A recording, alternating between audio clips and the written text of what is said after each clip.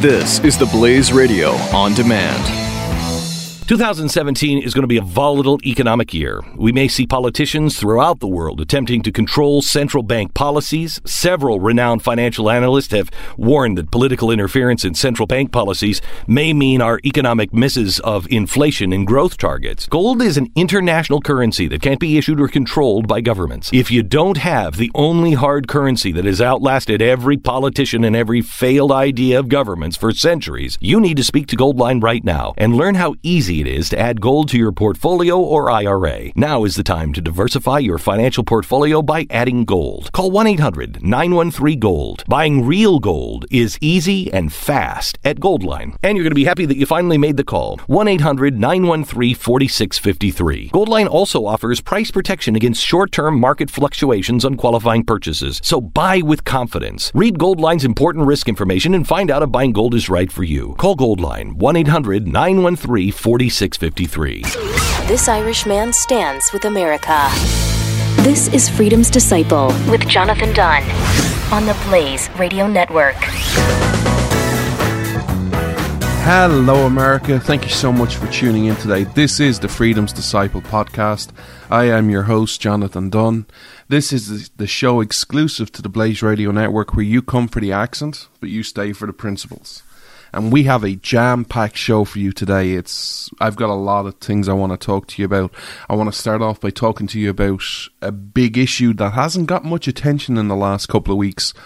It's an issue between Donald Trump and Angela Merkel and why Donald Trump won and why it's seen as a troubling win around the world for Donald Trump, which I'll discuss.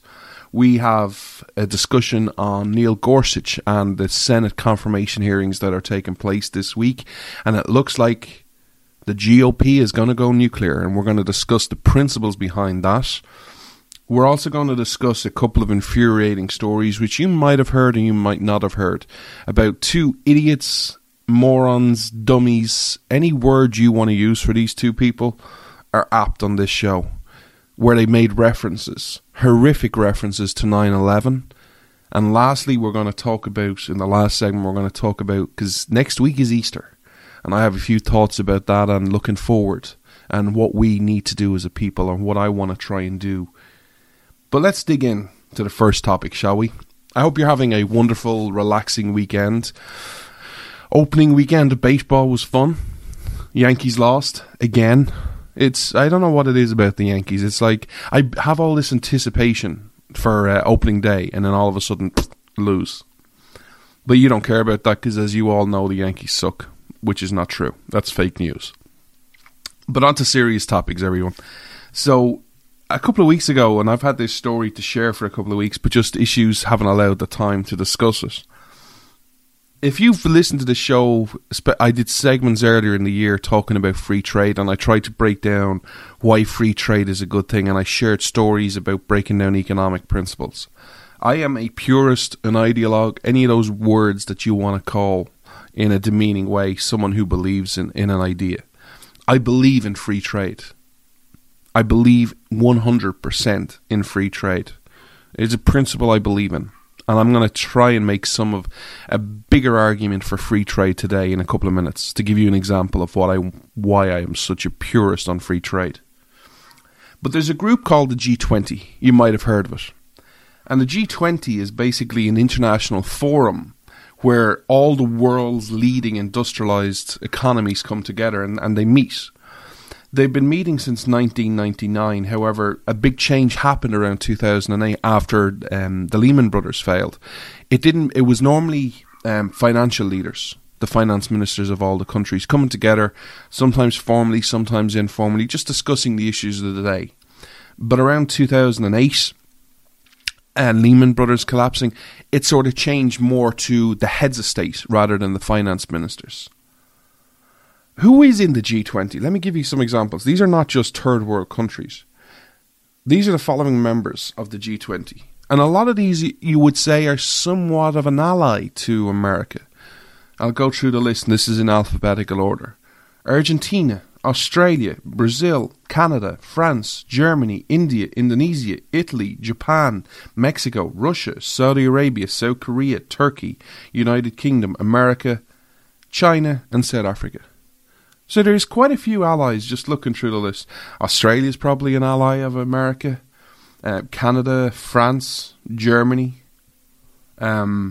India, Italy, Japan, South Korea, England. So it's there's a lot of people that are somewhat friendly to America, and America is somewhat friendly to them. You can judge in your own mind how much of an ally they are, and that's a discussion for another day. Now, I'm not here to debate the merits of the G20. I am not a huge fan of these organisations because they generally tend to make rules and legislation and backroom deals. But I also am a fan of more discussion, not less. And these type of, if you had a forum where they all just discuss things which is best for the country and the world, absolutely. If you want to start making mandates, I've got a big problem. I don't believe in government bodies like the UN. Again, that's another discussion. But a big change happened a couple of weeks ago, and it's been hailed in the bit of media that I've seen as a win for Donald Trump. And what was the issue that was hailed as a win for Donald Trump? So if you listen to Donald Trump and you've listened to him during the campaign and you've listened to him at different times in his short presidency, it's clear he's not a fan of open or of free trade. It's clear. I've heard people say, well, he just says these things. I don't know anyone who believes in free trade and will then talk about protectionist policies. Angela Merkel, the PM of Germany, is currently the head of the G20. And right when they were meeting, if you remember, in DC, there was a lot of tension behind the scenes. It was a very awkward press conference because, quite honestly, Donald Trump said some things that needed to be said about open borders. And it was very, very interesting watching the dynamics of that, and it was very uncomfortable to watch at times. And you might remember, if you might have seen some of the videos where he pretty much refused to shake her hand in the Oval Office. And just stood there smiling. She reached out and people were saying, shake her hand, and he just smiled and did nothing.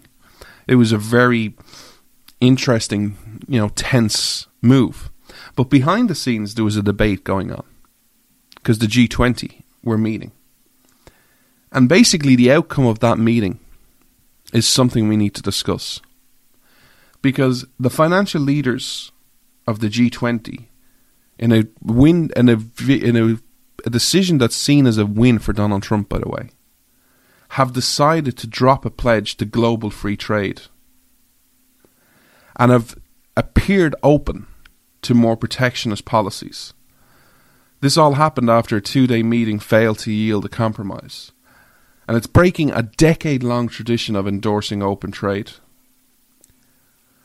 This is the way the media reported, I'm reading from Reuters, it was seen as a clear defeat for host nation Germany, which fought the US government's attempt to water down past commitments.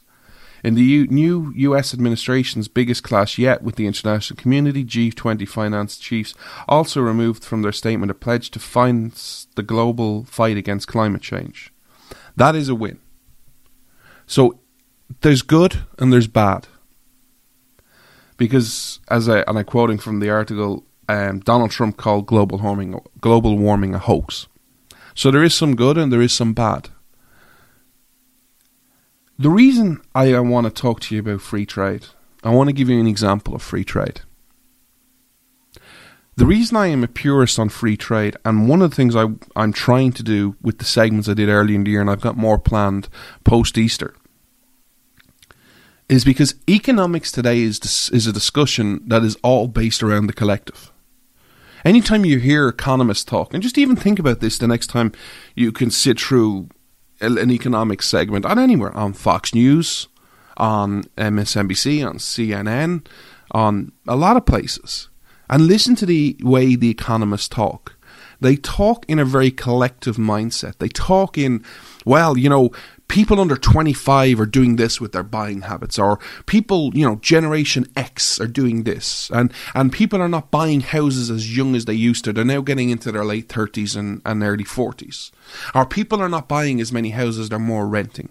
Or people are not having as many kids as young. They always speak about the collective. They never ever speak about the individual.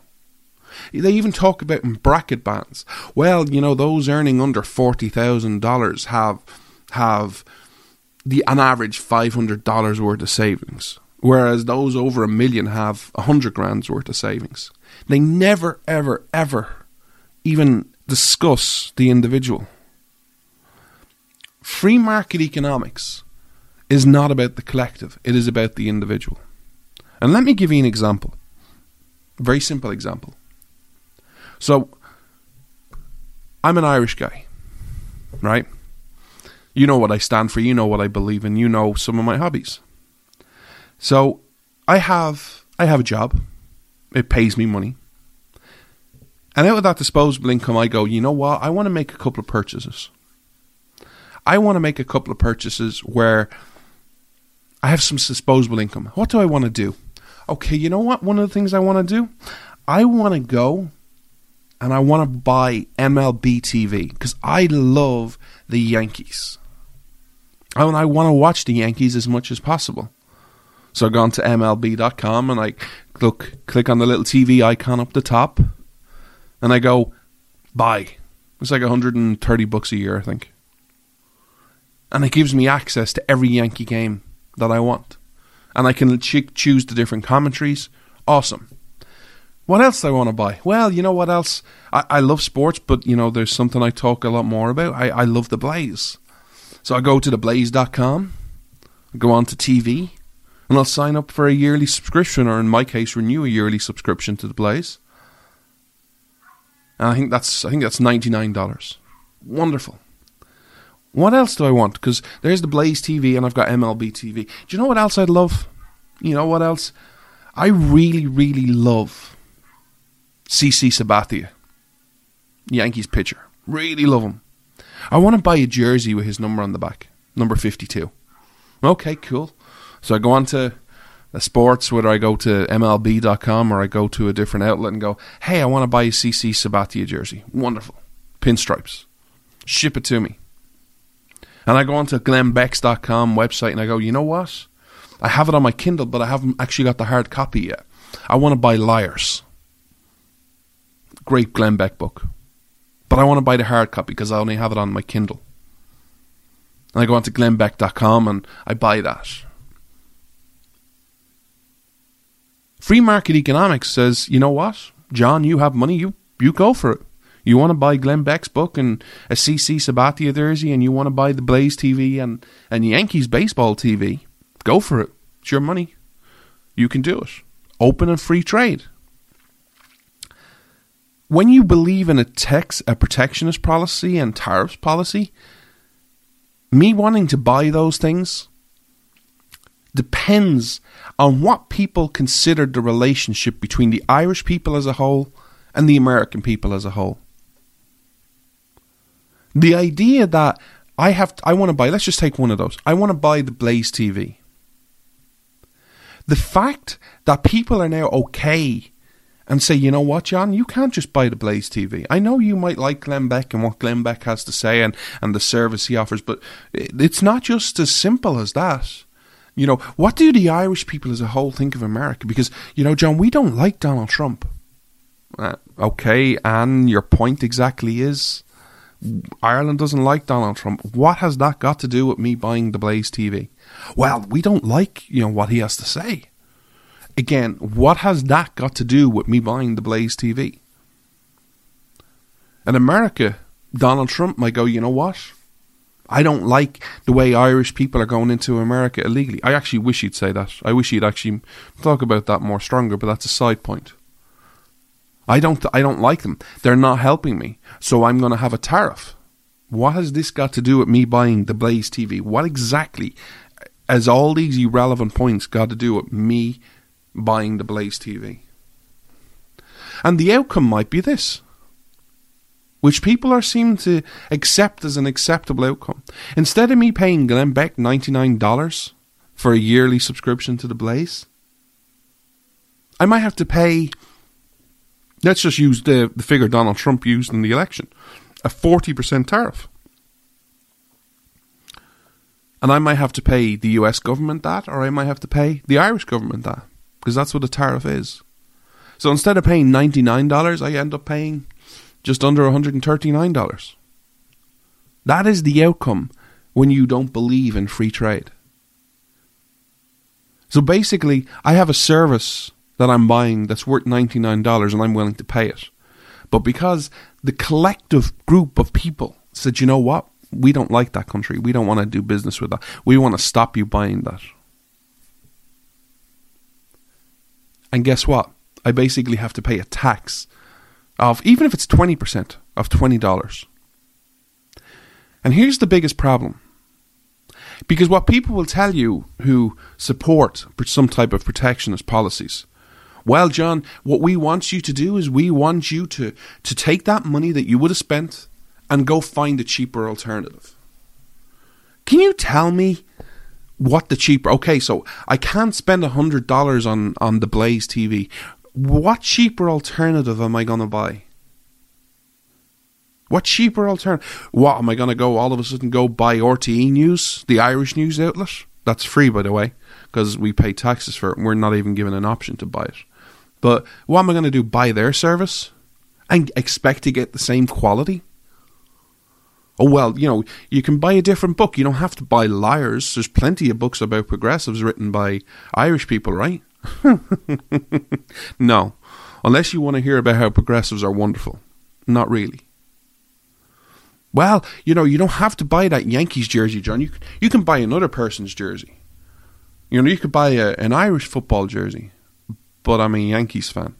But you can buy, Bohemians jersey, a Irish football team. But why would I wear an Irish football shirt when I'm cheering on the Yankees? But it doesn't matter. It's what happens. This is the problem, as I see it, when people argue against free trade. Free trade is not about the collective.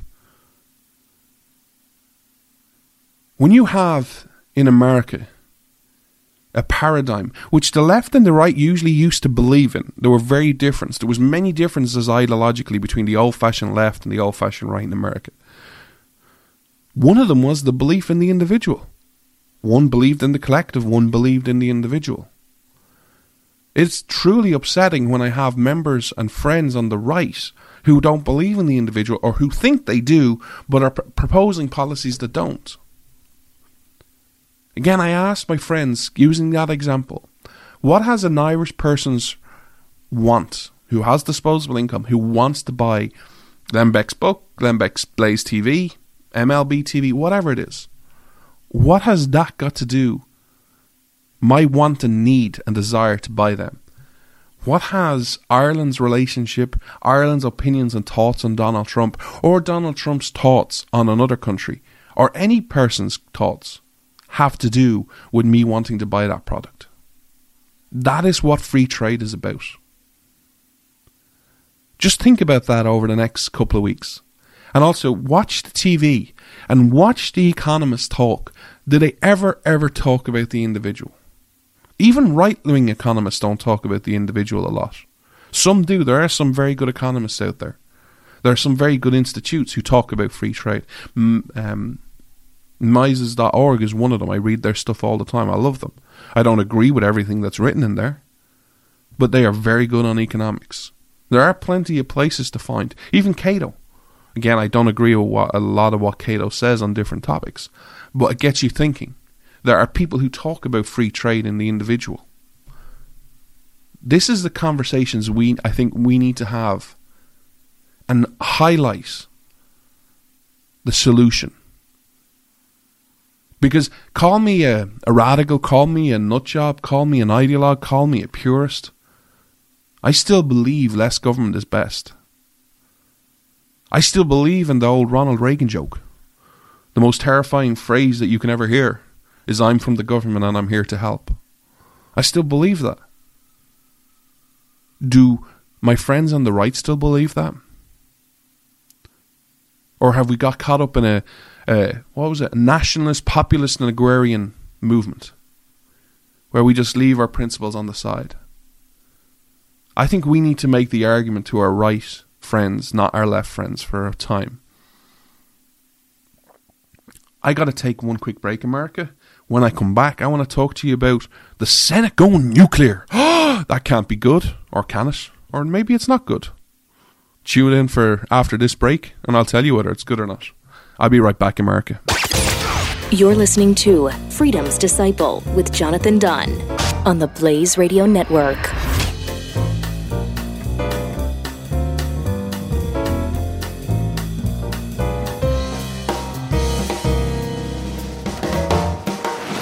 The progressive movement is full of lies. Why do Americans keep falling for the deception? In his new book, Liars, Glenn Beck reveals the simple answer: fear. At our most basic level, we're all afraid of something, and progressives exploit this by offering us solutions to our fears.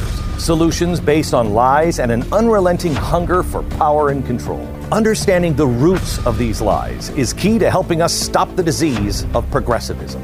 Liars by Glenn Beck. On sale now at glennbeck.com/liars.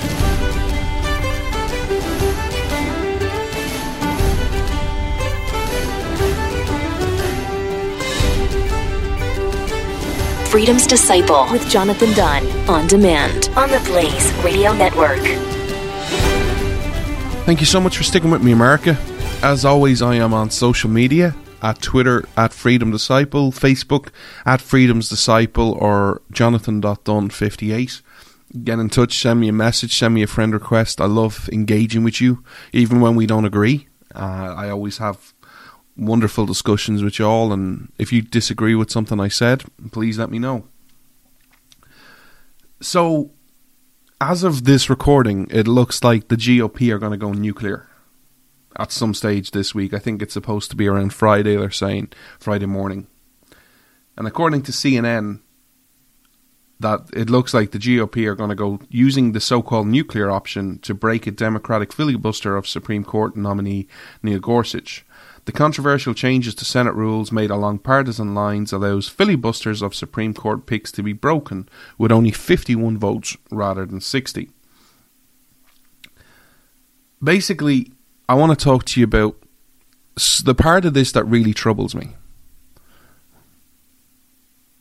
But let me give you some history first. Because people will say, what is a filibuster? What is it? How does it do it? Where does it come from? So let me give you the history on a filibuster before I share what exactly troubles me about this. And basically, a filibuster is a procedure used to delay or totally block legislation.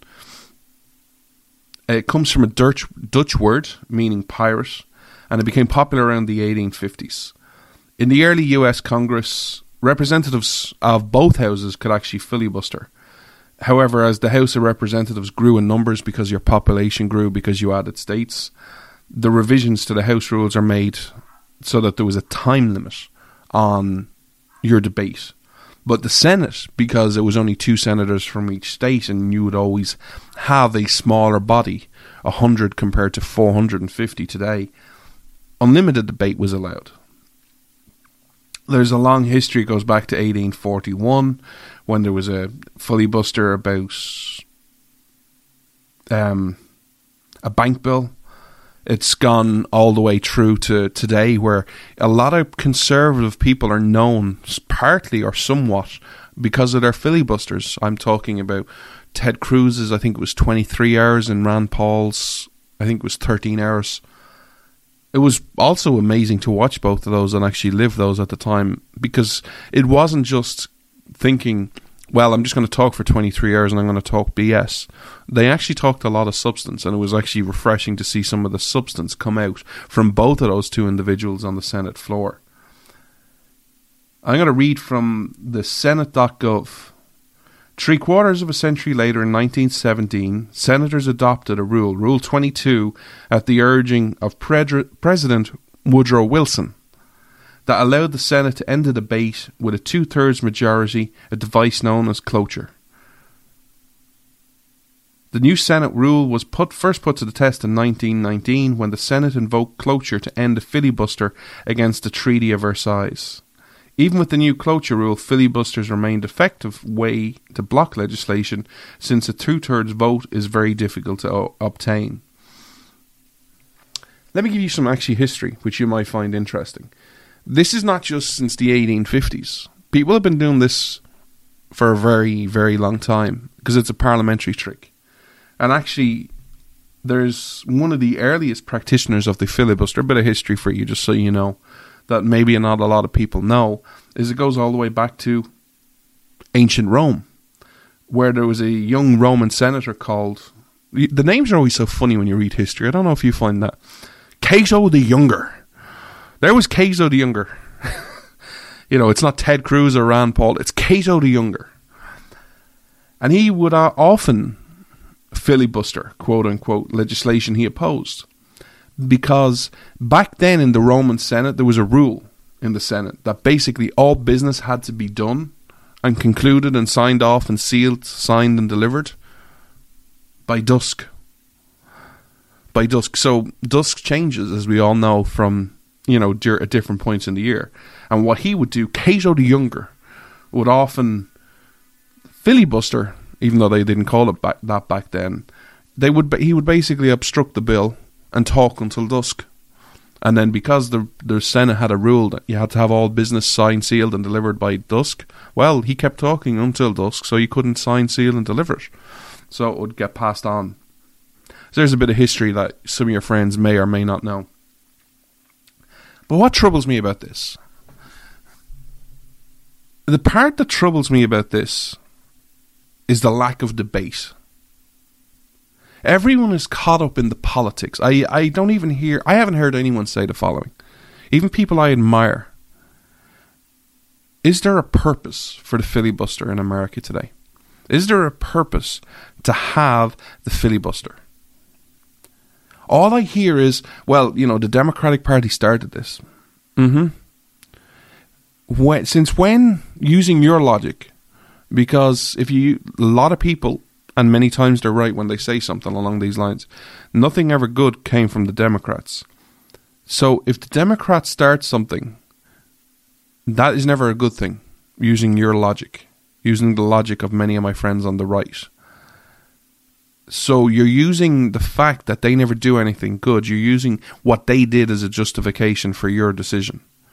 Is that usually, just from a step away point of view, is that usually a good thing to do? But the debate isn't whether should they invoke the nuclear option. I'm not saying that's a bad thing. I'm not saying, you know what, the GOP is wrong. I'm also not saying they're right. What really troubles me is this is going to have a long-lasting impact. And everyone's caught up in the haze of current-day politics of what matters today. It's kind of like, you know, I don't know, it's like someone thinking principles aren't eternal and that we just get caught up in man's law and the issues of the day. What's going to be the result? People will focus on the result of this week. Presumably, the GOP follow through what they have at some point before the end of this week. When you're listening to this show on Saturday, you will probably have Supreme Court Justice Neil Gorsuch. But what happens down the road? I don't know, in 2020 or 2024 or even if it's 2040, 25 years from now. And the Democratic Party, or more likely a new party with a new name, has power. And they have the Senate. And a Supreme Court justice has to be replaced. And they nominate an absolute horrific judge. You know, think a Ruth Bader Ginsburg or a Sotomayor. And they nominate someone like that. And all it takes is 51 votes. And the GOP, or more likely a new party, because I don't see either of them lasting that long, wants to filibuster. But they can't, because in 2017, just to get one justice across the line, Neil Gorsuch, they used the nuclear option. The troubling part for me is no one wants to take a step back from the issue of the day and have a reasonable discussion on whether the filibuster has a place in the Senate in 2017 and whether it is a good thing or a bad thing.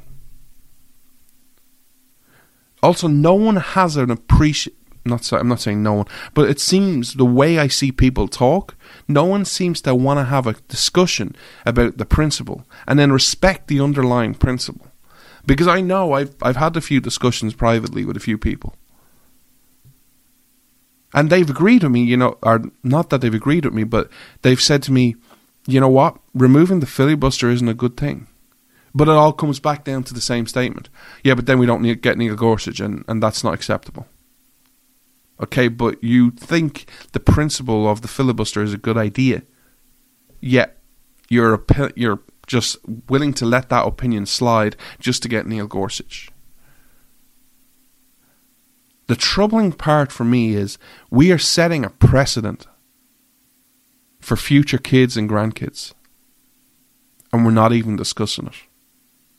We are not having a reasonable, principled debate on whether it is a good thing or a bad thing. Now, I think Neil Gorsuch will be a fantastic Supreme Court justice. Don't get me wrong. When history writes about Donald Trump's presidency, and there's still much to be decided of what is going to be written in those chapters, the appointment of Neil Gorsuch will be one of the good things.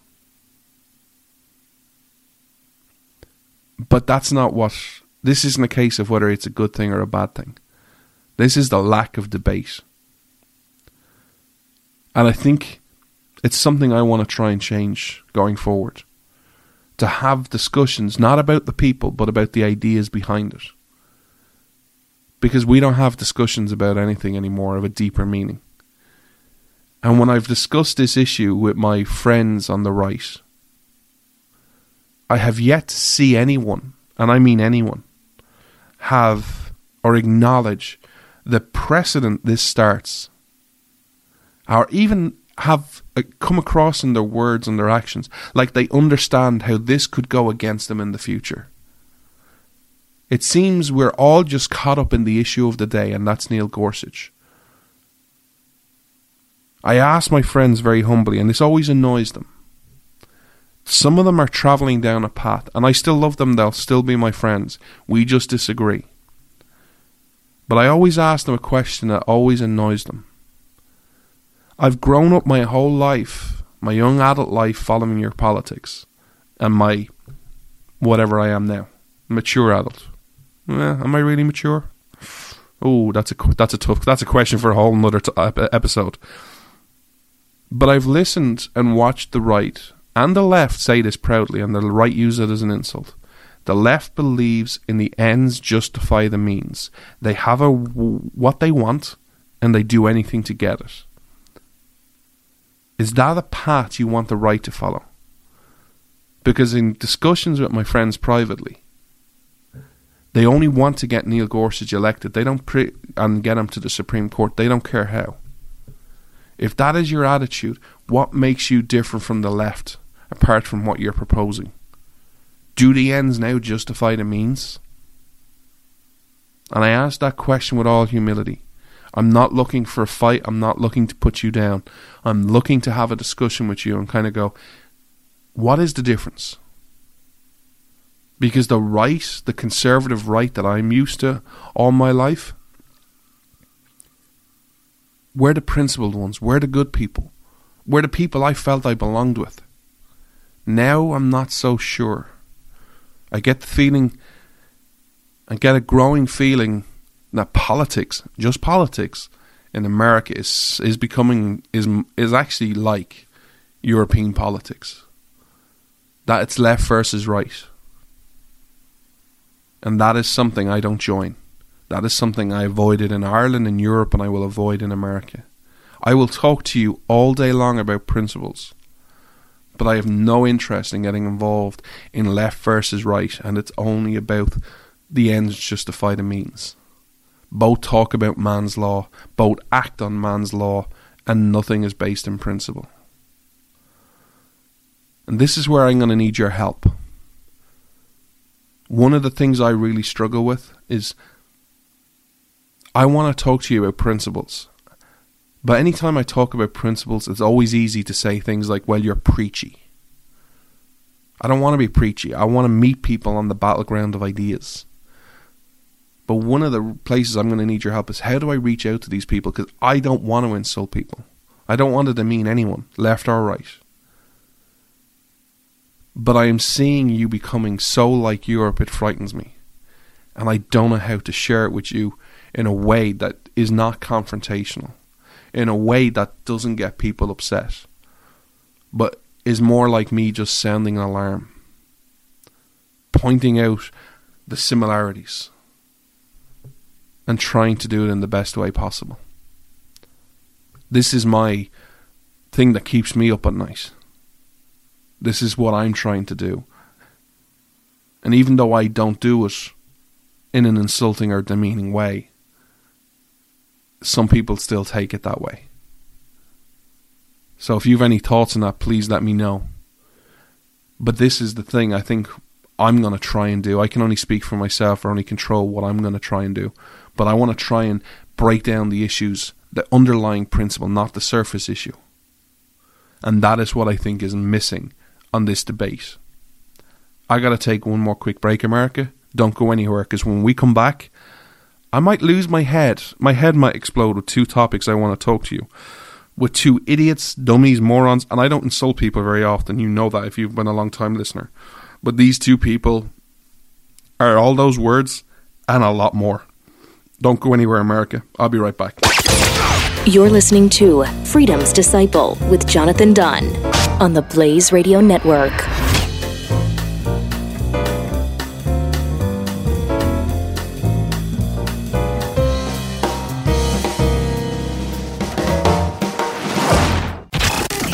Reform This with Zuhdi Jasser. How many Muslim youth have the strength to take on their parents and say, I feel more comfort in a diverse group of friends? I won't compromise my values. I believe in what those values of modesty, honesty. It doesn't mean you have to compromise that to have friends who make different choices. Reform This on demand. New episodes posted every Saturday at noon Eastern on theblaze.com/radio, SoundCloud, iTunes, and Google Play Music.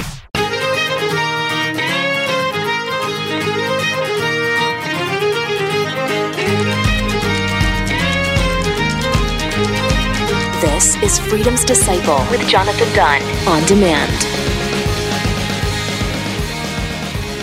Thank you so much for sticking with me, America. I hope you're enjoying today's show. I'm hoping I'm giving you something to think about and ponder on for the upcoming week. If you've been a long-time listener to this show, you know I don't talk about negatively about a lot of people. But there is something I want to address, because when your boss is Glenn Beck, and regardless of your opinions of him, Glenn is a wonderful, wonderful man. He's kind, he's generous, he's a friend, but he's also very humble. And if you've been watching him for the last 4 years, maybe 3-4 years, you've kind of seen him at different times apologize for some of his past antics. Some of the stuff he's done. Some of the stuff I've liked, some of the stuff I haven't. But anytime he goes over the line, he'll always apologize. And he's apologized to both members of the right who he's offended and members of the left. And the left always listens to the apology, but never kind of understands that maybe they've done something wrong. He's done interviews recently even where, well, there is no one on the left that, went as far as you did. Well, I want to point out a couple of people. I don't know, maybe this is me being a grand puppet master or just the way I see the world, but I don't care about left and right. These two people, in the way I see a world, in a common sense, sane world, where anything makes sense, these two people should be pretty much demonized and ostracized from society. And I don't mean in a violent way, in a get your pitchforks way. I just mean no one should offer these two people work ever again. Ever. Ever. Ever again. Because I don't know how I'm going to get through this segment, quite honestly, but I need to address these two idiots. And I keep using this word, but it doesn't go far. It does not go as far as I would like to say. If I didn't have a moral compass and I didn't have rules and regulations of words I cannot use on this show, I would go a lot further. But it's not who I am. But you think of the worst insulting, demeaning words you can find, and I would apply it to these two people I want to talk about. 9/11 was a horrific day in your country. And dare I say it, in the world. It is a horrific day where nearly 3,000 people lost their lives. It is the same as the most recent attack in St. Petersburg, Russia. It is the same as the horrific attacks in Paris, in London. These are horrific days in the history of the world. 9/11 was a day I'll never forget.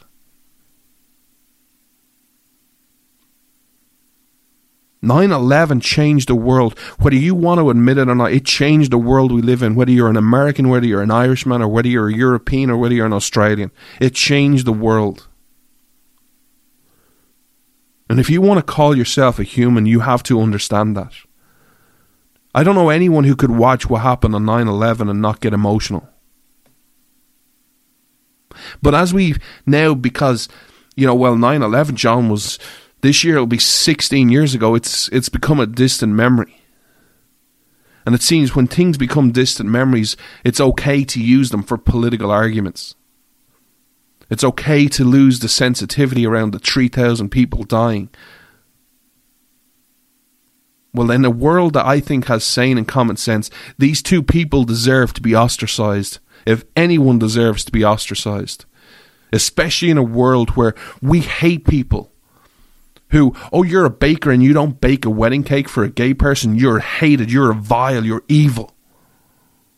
No, I just don't want to bake a wedding cake.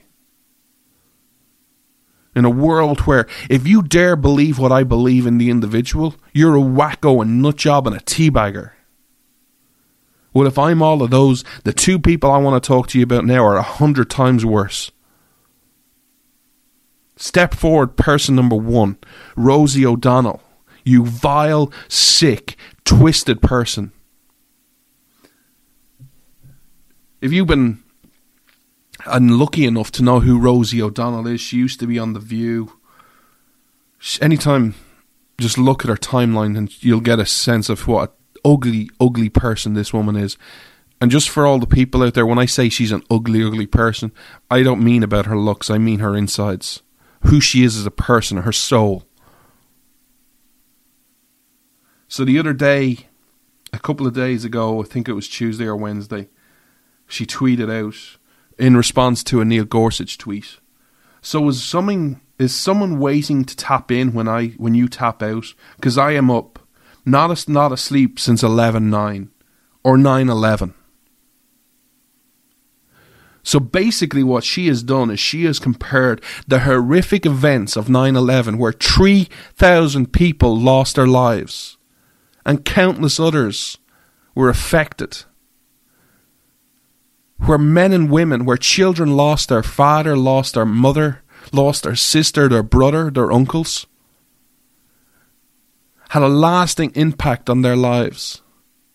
Not to mention the amount of people who have suffered in the years after 9/11, who ran down there to be a first responder and have had breathing problems and health problems ever since. All the thousands upon thousands upon thousands, hundreds of thousands probably, people who were affected by 9/11.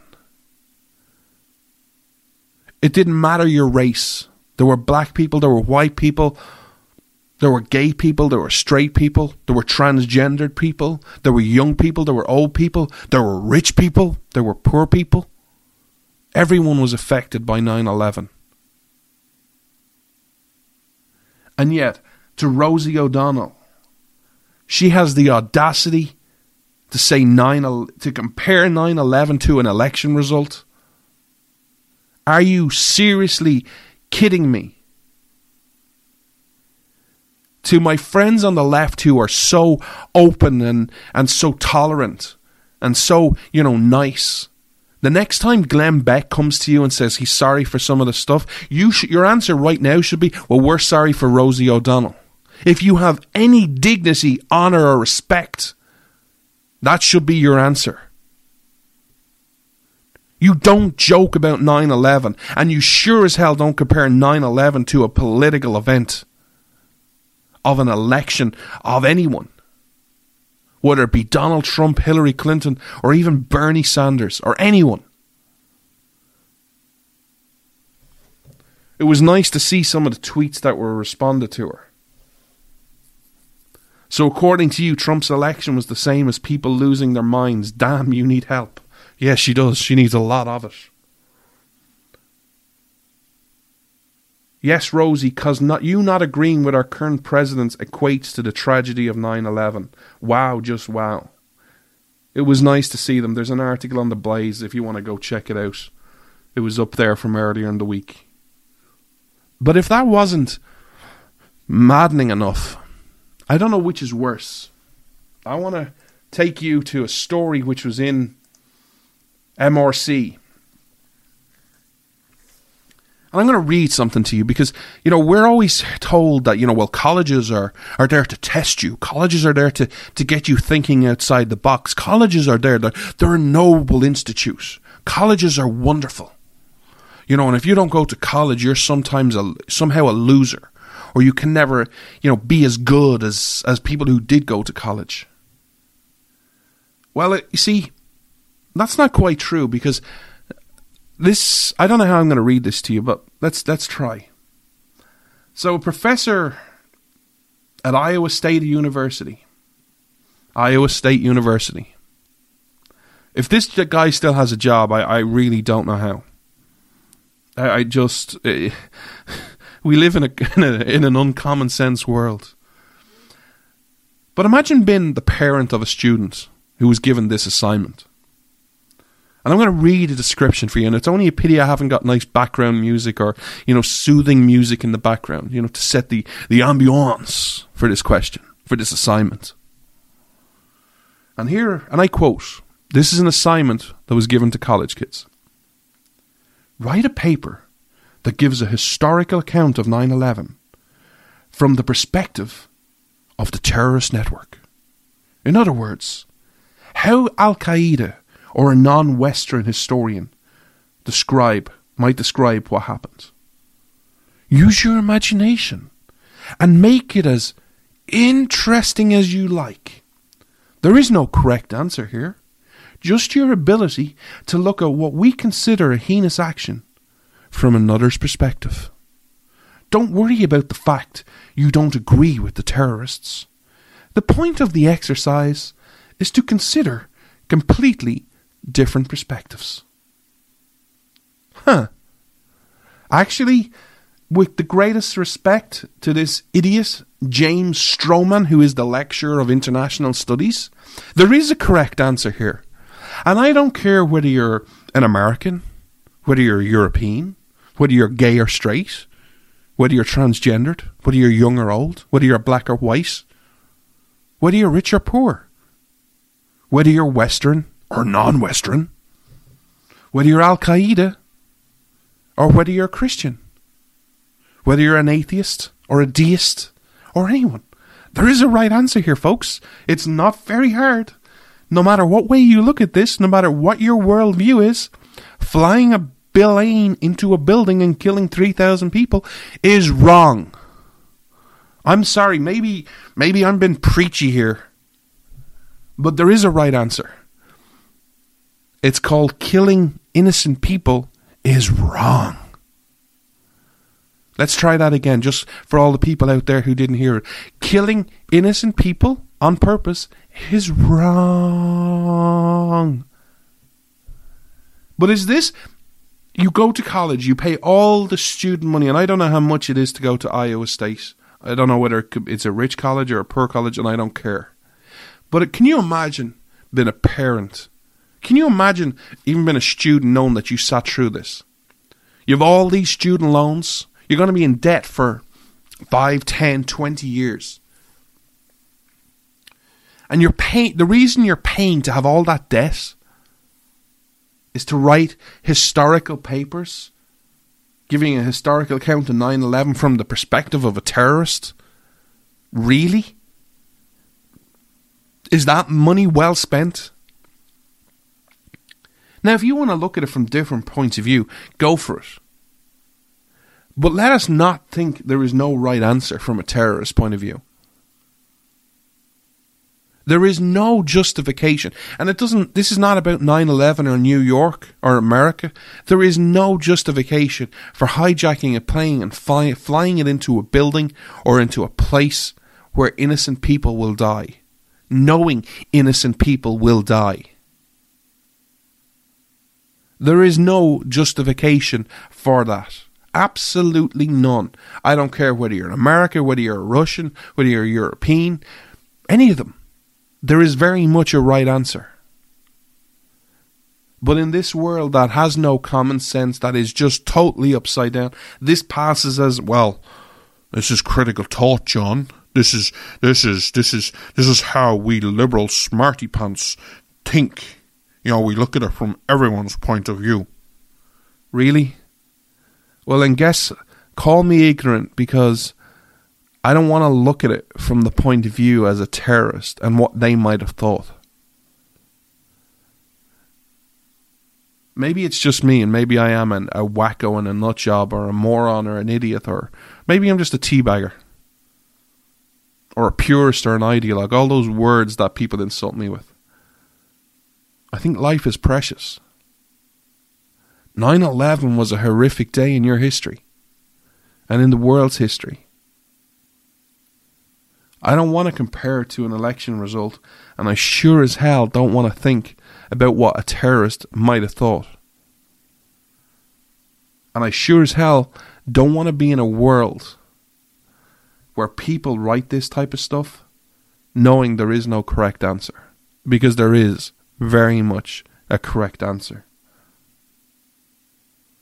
But lastly, this is something I would ask you to think about. We need to raise our kids in a way that gives them the courage to stand up for what is right. We live in a world, whether you like it or not, in 2017, where everything is pretty much made permanent. Can you imagine? Take the most innocent person that you know who's a bit naive, who's studying international studies at ISU, and takes and answers that question. And let's say they just followed the guidelines. They used their imagination. They didn't think there was a not correct answer. They just went with it. And they made an argument for that terrorist. Can you imagine that person then in 20 years running for government? Can you imagine that if that paper got released? What people would say and think? Even though all they did was follow the requirements. All they did was what their instructor and the professor asked them to do. We need to talk to our future kids and the next generation and make it clear to them that if you don't want to answer something, don't answer it. Because everything you do has consequences in this world. And it would be such a shame in 10 or 15 years or 20 years seeing a good person who just followed what their instructor said and wrote this paper get destroyed in the media and the culture that promotes this, that sees no wrong in this. But if they happen to be a conservative and they wrote this and they found it, my God, could you imagine the headlines CNN or MSNBC would run? Yet they are the very people who promote this culture. In many ways, we are playing a rigged game. But we need to understand that. And when you understand that, and you understand the game and the platform you're playing, and we raise our kids and future generations to understand that and play it carefully, you can still win. I got to take one last quick break, America. And when we come back, I want to talk to you about Easter and to give you a bit of an Easter message and give you some insight into the world that I see today and what I am going to try and do to change it. Don't go anywhere, America. I'll be right back. This is Freedom's Disciple with Jonathan Dunn on the Blaze Radio Network.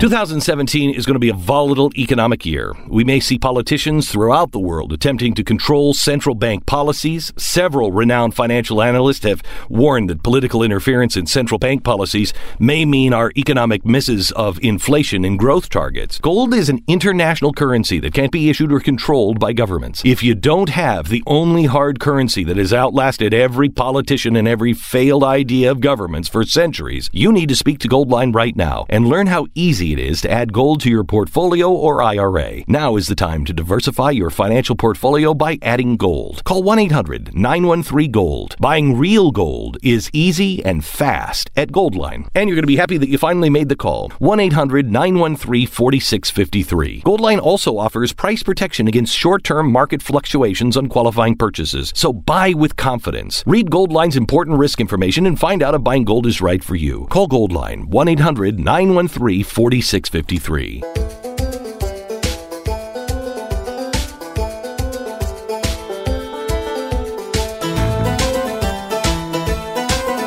You're listening to Freedom's Disciple with Jonathan Dunn on the Blaze Radio Network. Thank you so much for sticking with me, America. I really hope you've enjoyed today's show. If you have, please consider sharing it with your friends and your family. We're always looking for new listeners to share a vision of why America is exceptional and why this world needs your principles now more than ever. For all our new listeners, welcome. I hope you enjoy the show. Just so you know, a new show is released every Saturday at 12 noon Eastern, and then our short clips, because I know some weeks you're all busy, our short clips are released on a Monday, so you can listen to the full episode all at once, or you can listen to the short clips.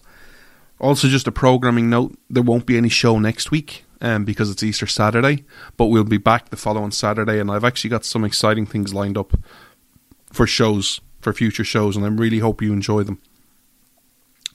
I want to finish up today's show by talking to you about an opportunity. You know, Easter is always a very self-reflective time for me because I'm a Christian. And I always look at the world and self-reflect and ask myself some tough questions. And I ask them every year. And one of the questions I always ask as we approach to Easter is, for those who are not aware of Easter and who are not Christians, Easter is a time we celebrate the death and resurrection of Jesus Christ. And one of the questions I ask is, I look at the world in whatever year it is, this year 2017, and I look at all the advancements we have. You know, our life has changed so much in the last 5 years, 10 years, 50 years. We're not that far removed. Probably our grandparents and some people, maybe our great-grandparents, who didn't have electricity, who didn't know what electricity was. From not having indoor plumbing. You know, I look around at the room I have where I do this show, and I look at all the technology, or all the things I have in this room that wouldn't have been available 10, 20, 50 years ago. Things we just take for granted. Right in front of me there's a radiator, central heating. Probably wouldn't have had that 20 years ago. I have my iPad. Wouldn't have had that. The iPad is just taken for granted, but the iPad's only, 8 years old? 7 years old? It's incredible. Maybe 9 years old, sorry. It's 2017. I look at all the access to materials, the internet. 20 years old. Having a laptop, 15, 20 years old. All the stuff I have in my room that I use every single day, that, quite honestly, if you took it away from me and said you can't use that for today, I might freak out. All the equipment we have, it's incredible. All the advancements. You know, even knowing that we went to the moon. knowing that in Ireland, actually in Dublin right now, I live about 25 minutes from the airport. One of the big projects happening in Dublin right now is because of the tourism and the amount of planes coming in, they're actually building a second runway. I would say it was my great-grandparents lived in a world who didn't know what a plane was. They never saw a plane because man-powered flight hadn't existed. My great-grandparents. Not, well, it was 100 years, 200, 500 years ago. No, I'm talking about 3 generations ago. Just think about that. And then when I think about when I read the gospel and I read the story of history, I always ask myself, how much have we grown as a people? And especially lately, where we don't see the individual. We don't see the spirit of the individual. We don't see their soul. We just see a label. When we look at someone, we don't say, hey, John, is John a nice guy? Is John a good person? What's his deed? What is his deeds? What's his fruits? Let's judge them by that. What's he like? Is he funny? Is he smart? Is he articulate? Or do we go, well, what's John? What is he? Is he a conservative? Is he a libertarian? Is he an ever-Trumper? Is he a pro-Trumper? Is he a millennial? Is he a Gen X or a Gen Y or a baby boomer? Is he good looking or is he ugly? Is he a Republican or a Democrat? Or a libertarian? Is he rich? Is he poor? Is he middle class? Is he a homophobe or a transphobe or a sexophobe or a straightophobe? Is he a Christian? Is he a New Testament Christian, an Old Testament Christian? Is he a deist? Is he a Catholic? Is he a Protestant? We don't look at their soul or people's soul anymore. We look as a label. When I look at the history and we look at all these advancements we have in society, and I look at how we've evolved since the time of Christ, and quite honestly, in many ways, I don't think we have advanced very much as a people. And that really upsets me. I think right now we have a great opportunity. I think we have a wonderful opportunity in this world. And it's an opportunity to spread freedom. I believe we are on a path right now where there is only 2 outcomes. And I've said this for the longest time and believed it for the longest time. The road we are on only has 2 destinations. We will either be freer than we have ever been before, or we will live in such a tyranny that we will aspire to be the slaves of the 1800s. We have an opportunity right now because the world is upside down and inside out. Principles are missing, and no one knows they're missed. You look around at the stories that are breaking around the world right now. You have Brexit and the results of that. You have the populist movement of Donald Trump. You have the uprising of Marine Le Pen in France. You have people, because to leave a place has become popular. So you had Brexit. Now you have Calexit because California is thinking of splitting into at least 2 places. You have France talking about leaving the European Union and siding with Russia. And you also have people in Sweden talking about leaving the European Union. A lot of people, if you don't assign blame, if you ask them a question right now, on left and right, said, the world right now, in April 2017, is it in a good place? and didn't assign blame, didn't say, yeah, the left suck or the right suck, just asked them that question. He said, the world we live in right now, are we in a good place? Are we on the right path? I believe a lot of people would say no. Now, we might differ on what the reasons for that are. And that's quite possible. But let me be frank with you about Europe. The European movement and the European way of life is spreading through this world. An ideology and the battle that Europe has is spreading to America, is spreading to other parts of the world. And it is left versus right.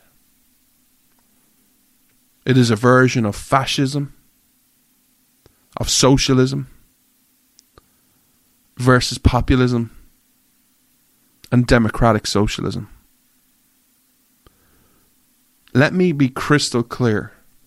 They are two sides of the same coin. You can call them whatever you want. It isn't left versus right or democratic socialism versus socialism. It is liberty versus tyranny, to quote Mark Levin's book. Or if you want to use a historical term, it is freedom of the individual versus utopian statism, which comes from Aristotle. Not utopia, but statism. The empowering of the state. The opportunity we have right now is everyone, regardless of your upbringing, regardless of your feelings, regardless of your principles, of your emotions, of your view of the world, the vast majority of people, and you can correct me if you think I'm wrong on this, knows we're not in a good place. Things are not right. Now, we can get caught up in the minutiae, and we can get caught up in, well, if you just vote a certain way, things will be better. If you just do a certain thing and belong to the right party, things will be better. I believe the opportunity we have right now is to share an argument that in truth has not been heard in a long, long time. To share the principles that not a lot of people know. You know, everyone wants to talk about the young people today and say how much they suck. I'd ask you very, very humbly, how many young people have heard the truth about freedom? How many young people know the real history of Ronald Reagan? Of what not about him, but of his principles. Of how much belief he had in freedom. How many young people know who George Washington is? And I don't mean, yeah, I know the name, but I mean how great a man he was. How, quite honestly, maybe I'm just a fan, but quite honestly, the greatest human that ever lived that wasn't named Jesus Christ. How many people know the history of Calvin Coolidge? And what a wonderful, wonderful president he was. And how much he helped change America. How many people truly understand the spirit and meaning of your founding documents? How many young people, actually I should make this about all people of all ages. How many people actually know who Milton Friedman is? And all his arguments about free market economics and empowering the individual.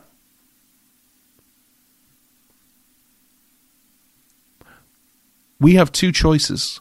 We either live and sacrifice everything for a free future where the potential is unlimited, or we keep playing the game we're playing and we'll end up in tyranny. It's just a matter of how long it will take us. I hope to find a way. I'm searching my brain to find a way to communicate principles, not in a preachy way, not in a demeaning way, but in a way that inspires. Because as much as the world sucks right now, and it really does suck, I still believe in a brighter tomorrow. I still believe in the America's founding principles. I still believe that at some point in time you guys are going to wake up from your slumber and go, maybe our founders had it right. Let us follow them. Maybe, just maybe, what we did to make ourselves exceptional in the first place can be done again. You guys have so much potential. And I know it's not fair, some people don't like when I say this, but the future of the world is riding on what you guys do. Because there is no one else who knows these principles. And if they do, they don't believe in them or don't talk about them. The future is yet to be written. But I believe the opportunity is there for founding principles, for the freedom of the individual, for real freedom where you are empowered, not by government but by God, to reach your God-given potential, and nothing can hold you back. I believe in the principles. Our principles are the ones that are empowering, not the principles of the left and some of the right today where they say you need government. Our message is the one that has the empowering message that says you don't need anyone. You can do it yourself. You can be responsible. You don't need to elect me. You don't need the government's help. You can do it. I believe in you. But we've somehow lost faith in that message. The future is what we make it. The question is, and this is the question I don't know how to answer, my friends on the right who truly believe in these principles, a lot of you are hurt right now, and a lot of you are tired.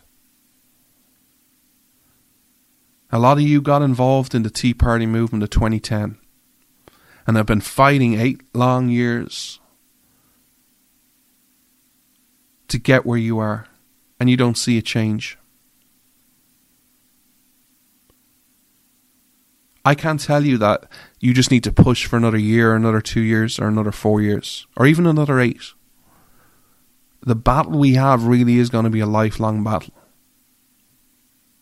And I think we need to have long and serious conversations about principles, but do it in an inspiring way, in an empowering way, but also reach out to our friends on the right who are struggling right now, who are disengaging, who are going, I did my part, I'm done. I'm going to go focus on something else.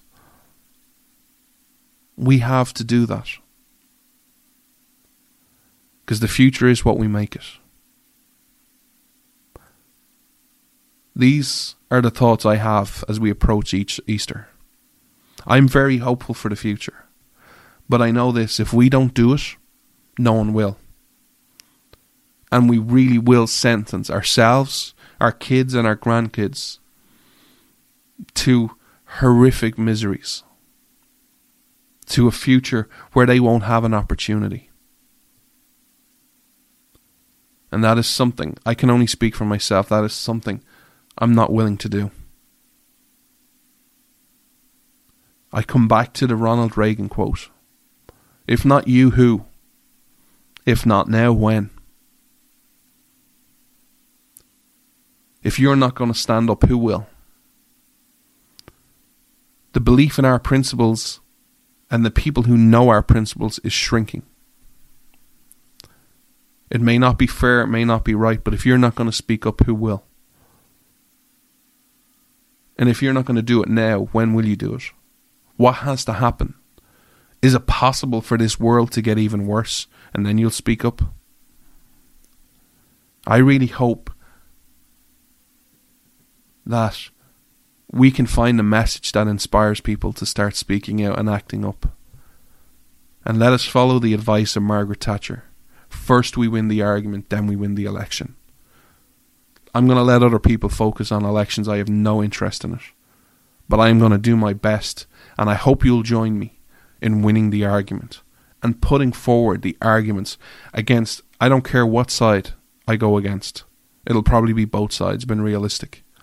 An argument for your founding principles, why principles are eternal, why a belief in the individual, and why the individual is sovereign. Put forward these arguments based on eternal God-given principles. And I think we win. I wish you all a very happy and peaceful Easter. For those who are off work, spend some quality time with your family and your friends. For those of you who have to work, I apologise, but be safe, stay vigilant, and I will see you after the first Saturday after Easter, where we will start a new journey and where we will lay the course and the groundwork for eternal principles. And as always, we finish this show the same way we do each and every week, by dismissing the myth that there are no heroes in society. There are. We salute your police, your firefighters, your emergency personnel, and your vets, and especially your vets right now, who, all those who are active, who might be serving in places that are very dangerous in the Middle East. We thank you and we salute you, and we will never forget your service, men and women, and all the families who are surrounding you. And lastly, I salute you, the great American people. Never ever forget, America is good. America is great because Americans are good. America is great because Americans are good. That is who you are. I will see you in 2 weeks, America. Godspeed and God bless. Freedom's Disciple with Jonathan Dunn on demand. The Blaze Radio Network.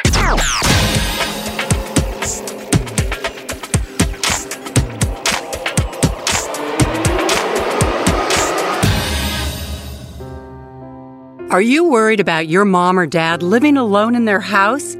Hi, I'm Joan London. Listen, I know how difficult it is to find senior care for someone you love. That's why I recommend a free service called A Place for Mom. They are the nation's largest senior living referral service. Call A Place for Mom today. To receive free information on senior living communities in your area, call A Place for Mom at 1-800-803-6951.